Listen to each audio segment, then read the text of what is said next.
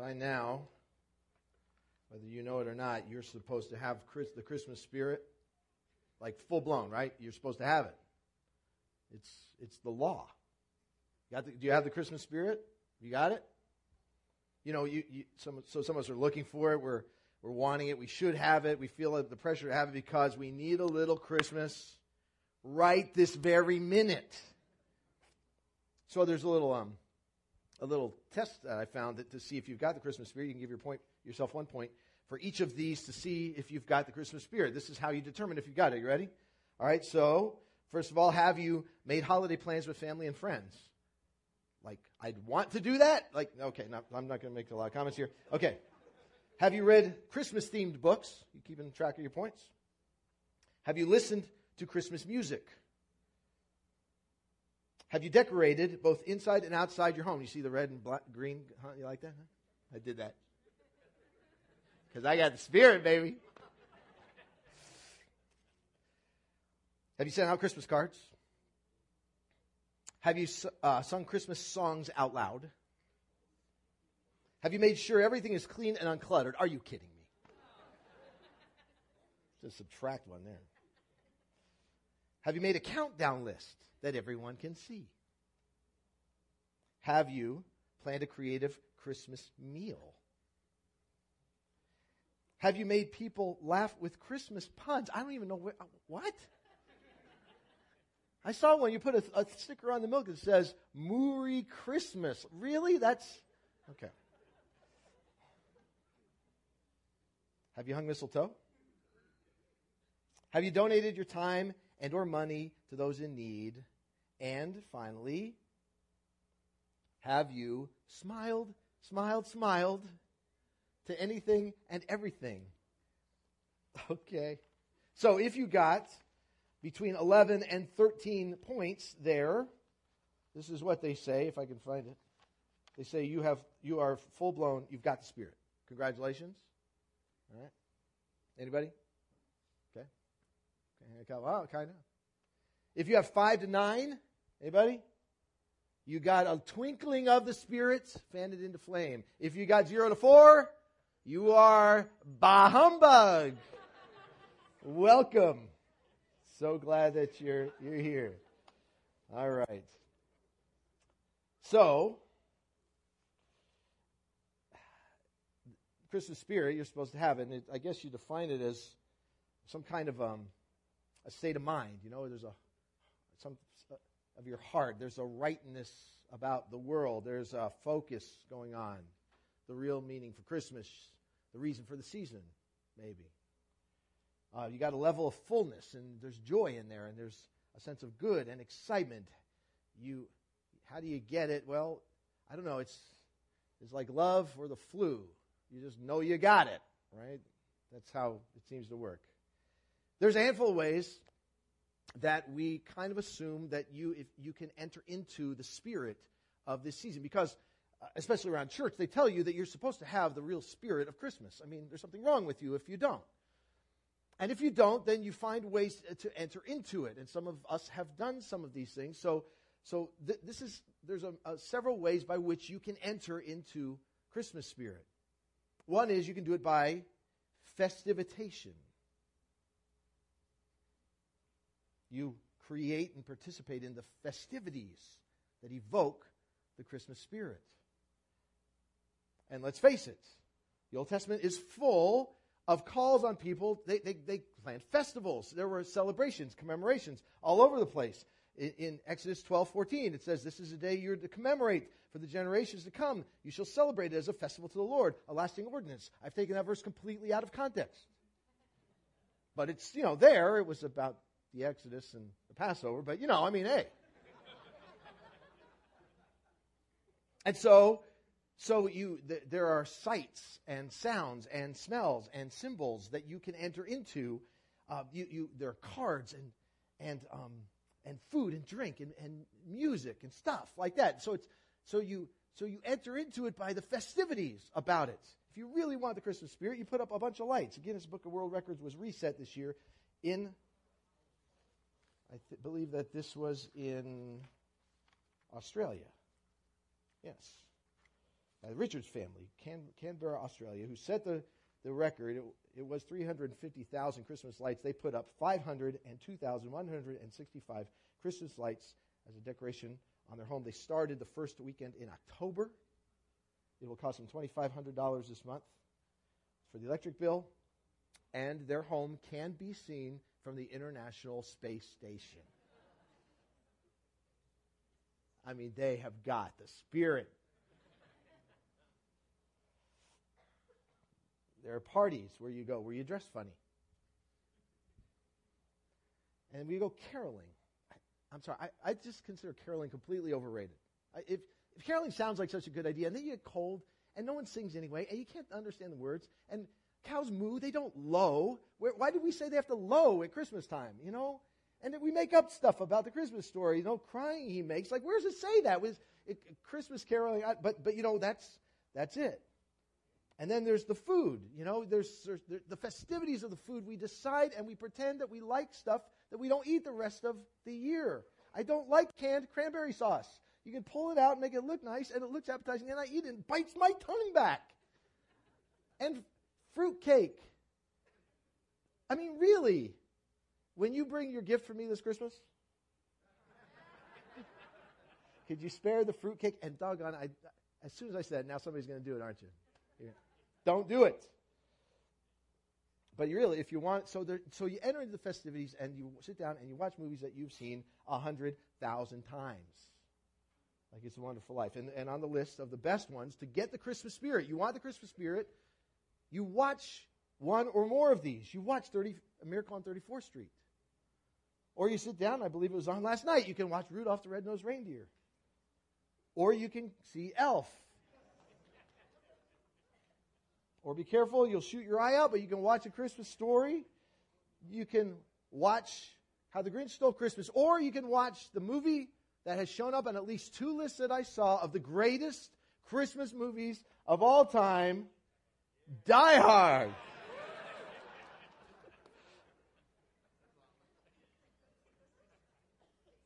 The Hallmark Channel has introduced 11 new Christmas specials for this season alone. You can't live in this country and turn on your television without it just coming upon you. By festivization, you get the Christmas spirit. Have you got it yet? If nothing else works, you put up the Christmas tree. Because something magical happens when you put up the Christmas tree. And you get the Christmas spirit. With apologies to my cell group because I told this story to a couple of them as we were serving this week. But it reminded me of this. Our first year when we got married, we wanted the Christmas spirit on our little apartment. And so we said, we're going to get a live tree. I'd never had a live tree in my life. In New York City, you couldn't find them or obtain them legally. We actually had the silver ones with the little things that you push. Each branch had an individual little sheath you pulled out, and then you put them in. It was all silver. You turned a little light thing, it turned on it, and it changed colors, 4 different colors. That's what I grew up with. So we were going to get a live tree, and we went out and picked this tree, and it was awesome. And we carry it, and we put it in the stand, and we decorate it up, and we say, this is it. We got the Christmas spirit. Oh, man, it was beautiful. But we knew that we were going to be leaving because it was our first Christmas, and we had to decide which family do we go to each Christmas. We alternate Christmas, Thanksgiving, got to get it all straight. We're going to be somewhere else for Christmas. So we left the tree, and we were gone for about a week. And something happened in that time. Now, you're supposed to put water in the tree, they say, and I always thought that was kind of dumb because you've already cut the tree, and now I found out why. Because I guess the water actually does help the tree to not die so quickly. Well, the water dried up while we were gone, and the tree did this thing where it decided as it died that it was going to lower its branches and have rigor mortis set in. And so about a week later, we went to take the tree out of our apartment. And we found that the girth of the tree had grown by about 2 times since we had taken it in the door. The tree's branches were they were like rock, and the needles were very, very sharp and angry. And we tried to get that tree out of our front door of our little apartment, and it would not go. And stuff is falling over all the place, and I'm holding onto the tree, and it's biting me. it's we tried at least a half an hour to get that tree out the door, and we could not get the tree out the door. So we only had one of a couple options. One option was, we will make the spirit of Christmas last all year long. Or it was time to kamikaze. And I wish I could say I'm exaggerating this, but you can ask my wife. This is how it went. I took that tree. I got in the middle of it with the branches all around me, poking me. I stood back to the end of the big room. We opened the door, and I ran screaming like a banshee toward the door and ran that tree. And when that tree hit that door frame, a minor explosion occurred. I mean, branches broke and needles flew, and I was porcupine-ish. There were needles. There were more needles off the tree than on the tree by the time we got out the door. For the next several months, we were finding needles, like in our underwear drawer. It defied physics. And we made up our mind from that moment on, we will never own a live tree ever again. Bah! Humbug! The spirit is not worth it. But if you can successfully participate in the festivities of this season, perhaps something will happen to you. Perhaps a sense of wonder and joy and fun and celebration will come over you. And your life will be enriched. And you will say, I now have the Christmas spirit.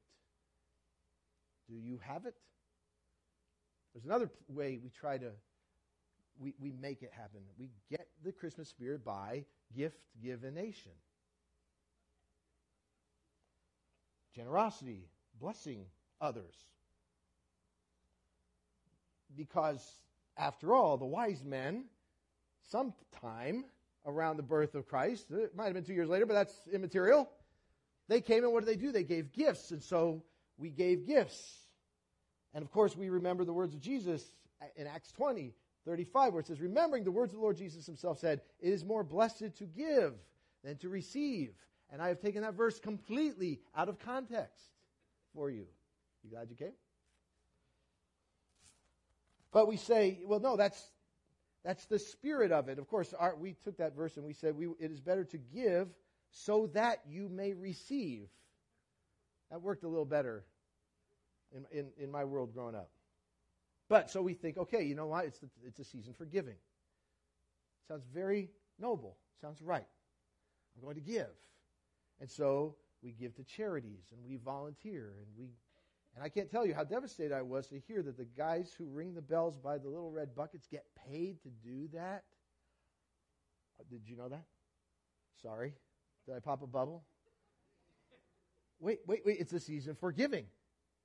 You're not supposed to do that. But we find ways to serve and we find ways to give. And then, of course, there's the merch. There's the actual stuff that we get and buy for each other.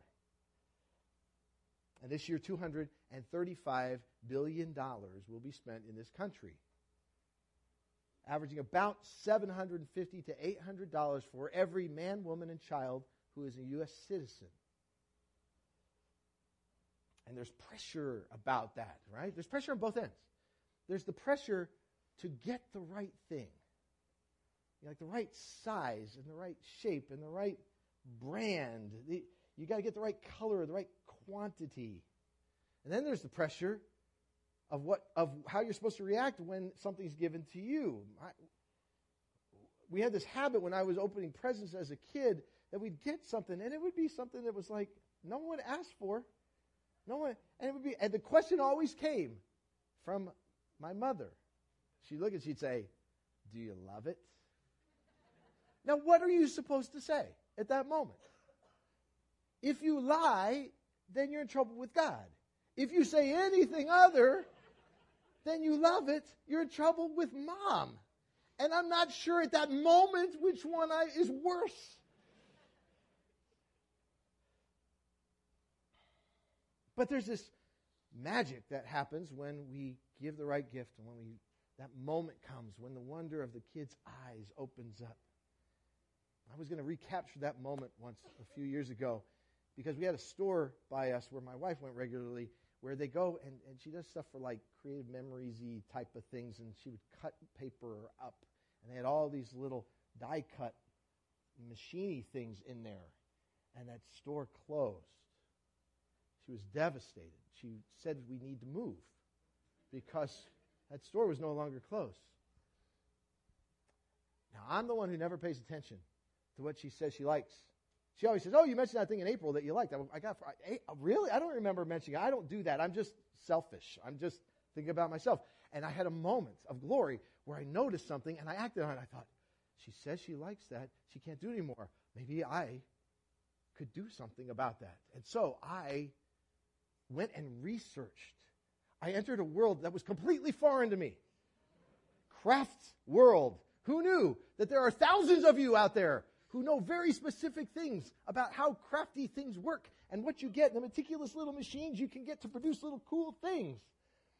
And I actually went and researched and called. And I said, if I were to get one of these, like a home unit, oh yeah, it's called the Cricut. You know, some of you know, oh yeah. And you can get the Dux model, and it's got all these little forms and shapes. So you do this kind of stuff, and I researched it, I looked for it, and I found one. And I ordered it online. And I had it shipped to my sister-in-law's house. I mean, I'm working it. This is good. This is going to be good.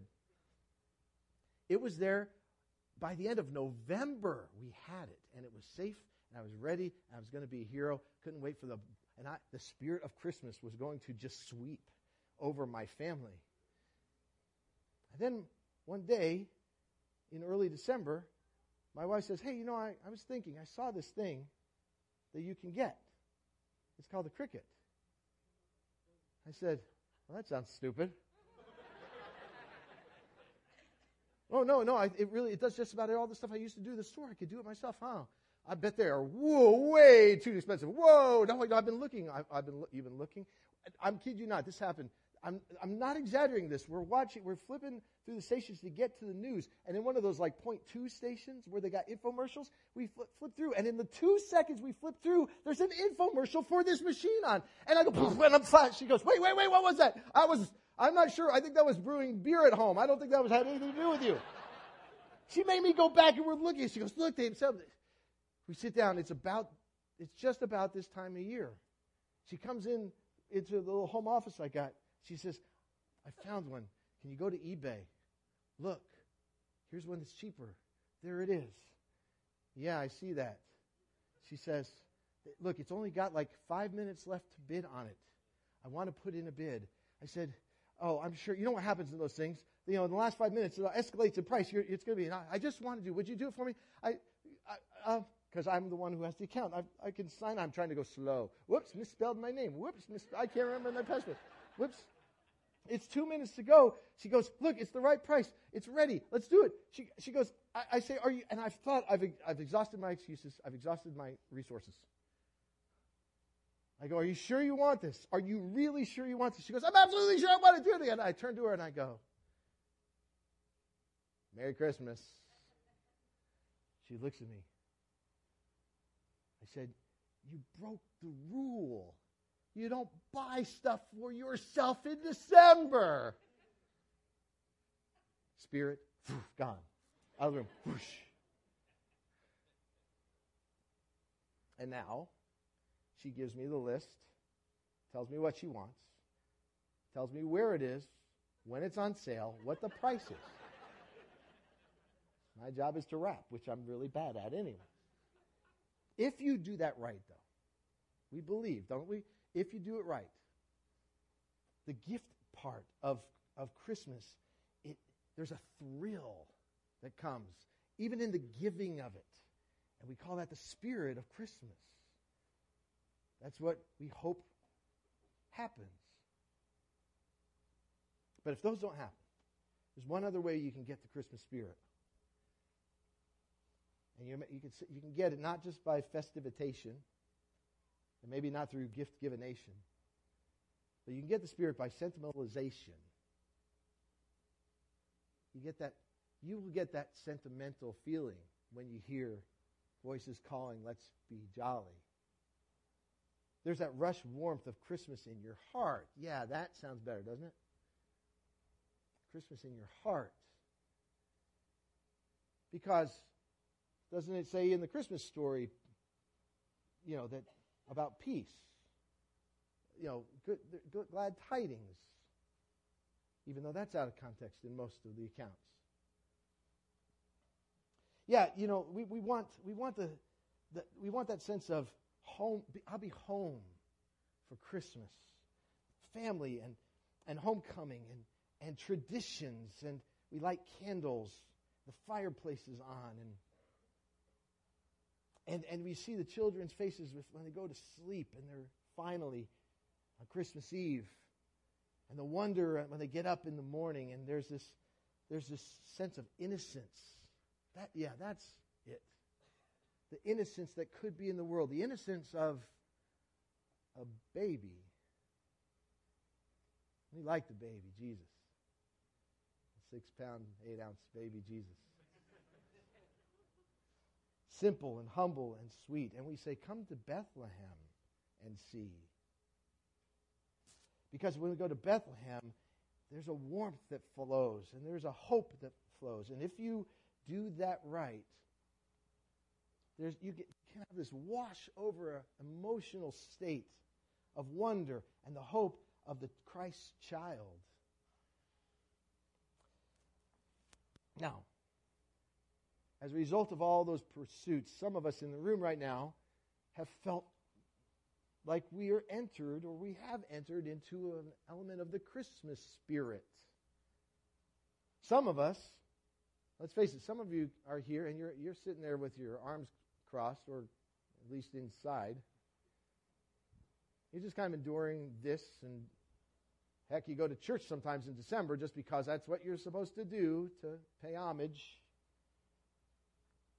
But some of us have been pursuing that spirit, initiating steps to take it, and we say, this is my favorite time of the year. Do not mess it up for me.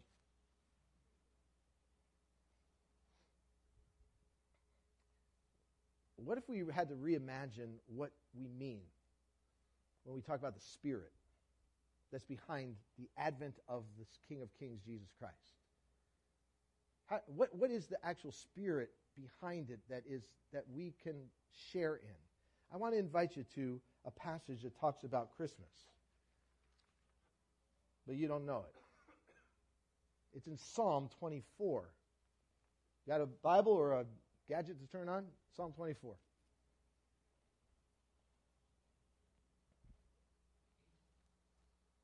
The original spirit of the advent of the Messiah.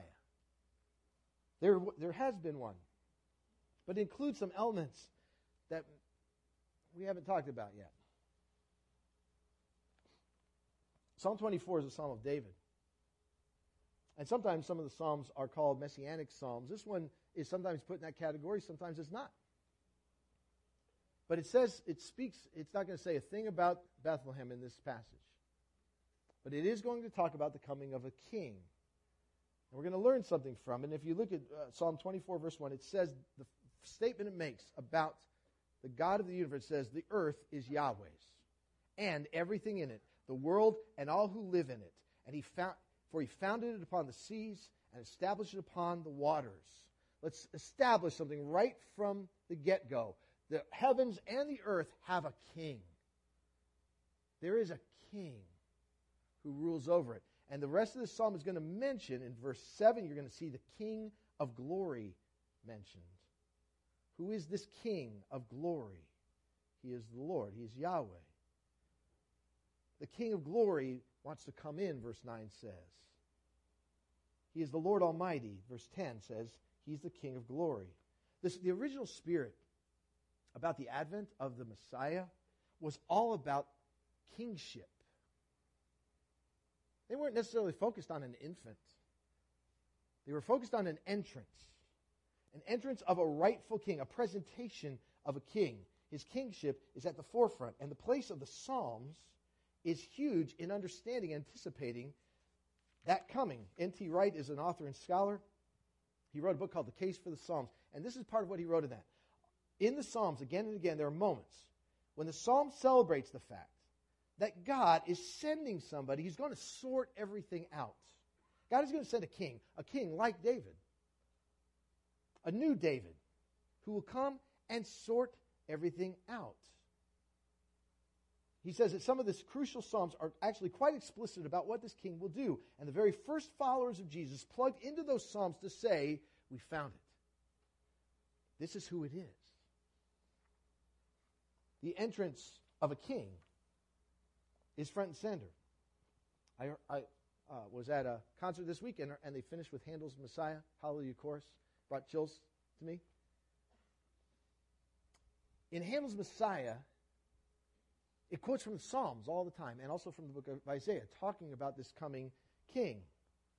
As a matter of fact, N.T. Wright writes about Handel including that. He says, Handel quite rightly sets it within the context of nations that are going at it and raging, and particularly the arrogance of those nations, saying, we don't care about God. As far as we're concerned, there may be no God. He's away doing something else, and we're going to run the world. And he said, if you lived in, and the Roman Empire that Jesus entered into was established and at its height, and he said you would hear of these things, the kings of the earth rise up and take counsel and say, we're the people, we're going to beat everybody else up. And in the middle of that story, he says, Israel's God says, here is my king. You are my son. This day I have begotten you. And it's a shockwave through the system. The nations are reduced to silence before this baby king. So he says the Christmas message is still a message about the God who really does run the world. Calling the rulers to account, saying, actually, Jesus is the one around whom the cosmos revolves, and you'd better get your act together with him. This psalm starts with that there is a king, and that king is coming to set things right. Do you know that every time a new king was born in Israel, every time they would have celebrations, and they would look at that king and say, maybe this is the one. There were songs that were sung to declare, perhaps this is the one. What is the one? Not just the one who's nice to people, not just the one who allows us to give things to each other, the one who is going to come and set things right. The one who is the king, the rightful king. It's reflected throughout Jesus' life when he's born, but also it is toward his death, at the triumphal entry. Matthew 21 quotes Zechariah 9 when it says, say to the daughter of Zion, see, your king comes to you. Gentle, riding on a donkey, on a colt, the foal of a donkey. It's at his triumphal entry. But all through his life, the focus was on a royal birth. There was a royal birth this summer. Right? Some of us paid attention to that. The crowds out in London were enormous and huge. And when he was finally presented, the king, the future king of the empire, was presented by his parents. And there he was. Okay, that's a Photoshop.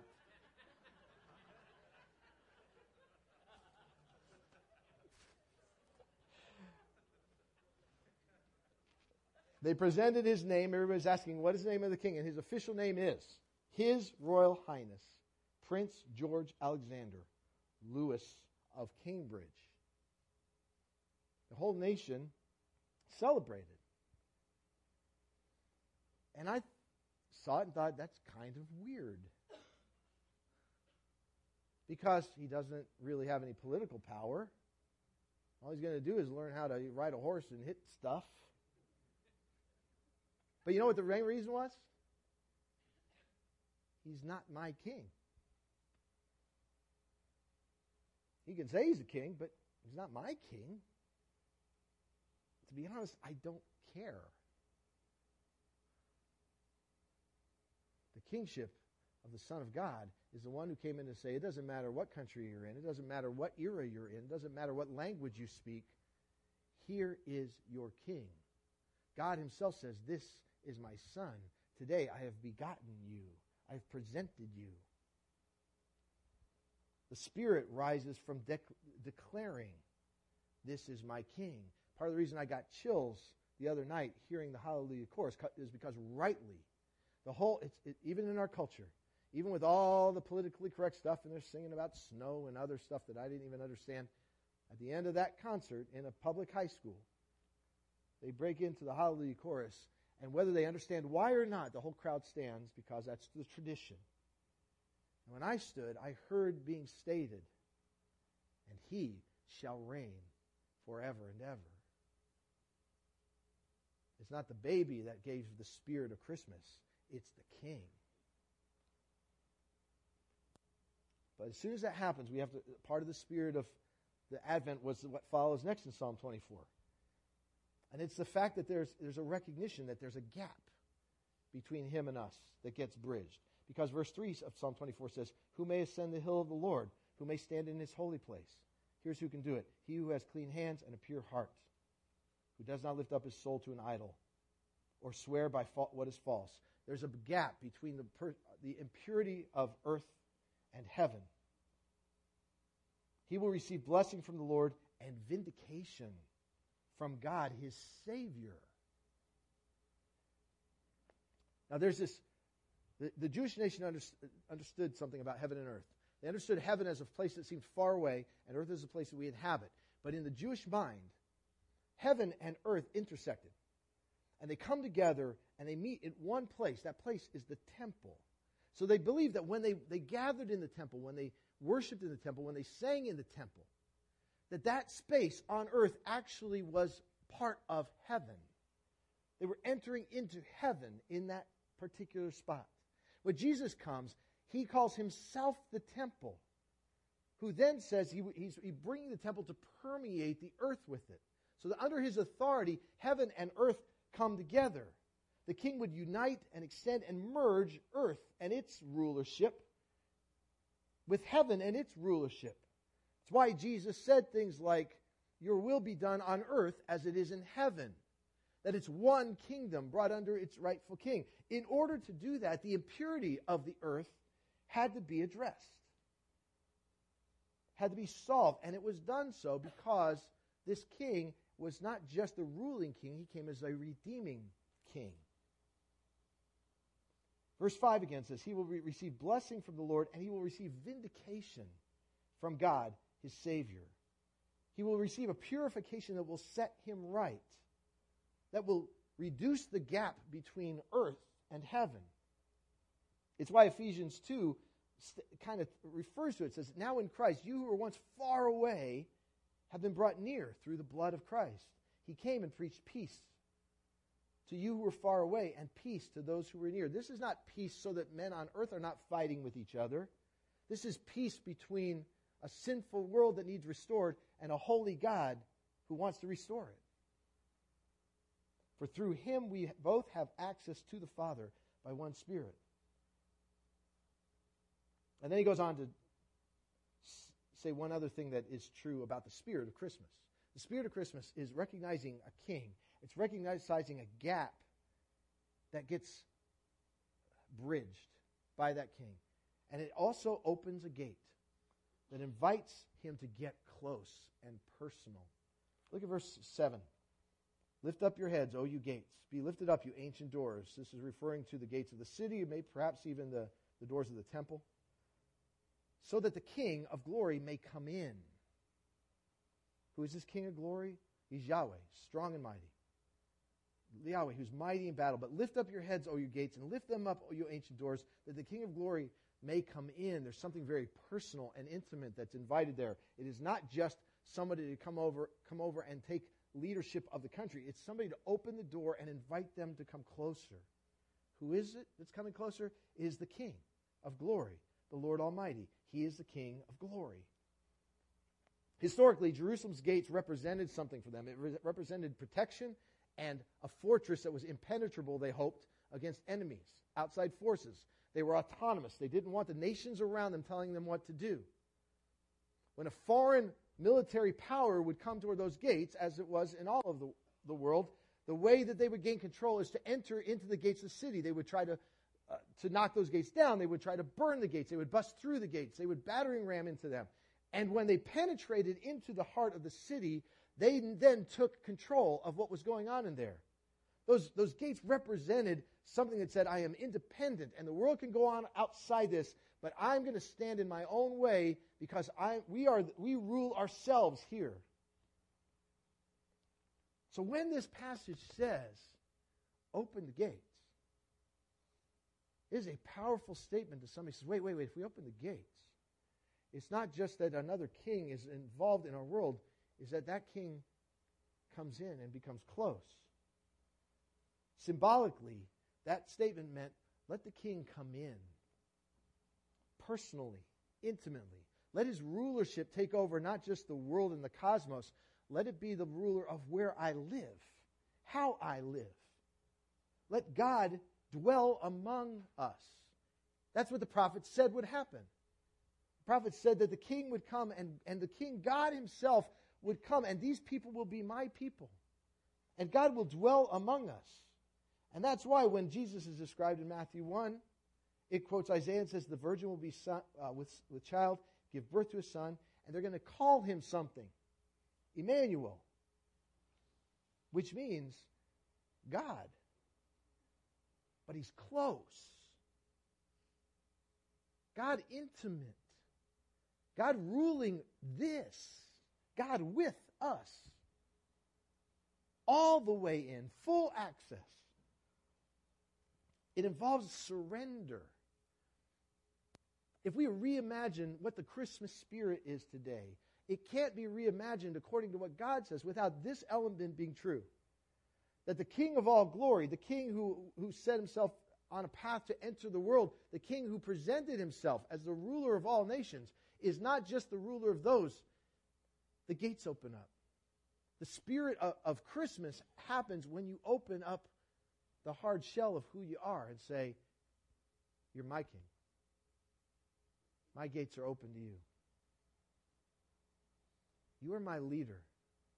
You're director of my life. I will follow you not just in a season of the year and not just when lights are twinkling or songs are being sung. I will follow you because you are and will be my King.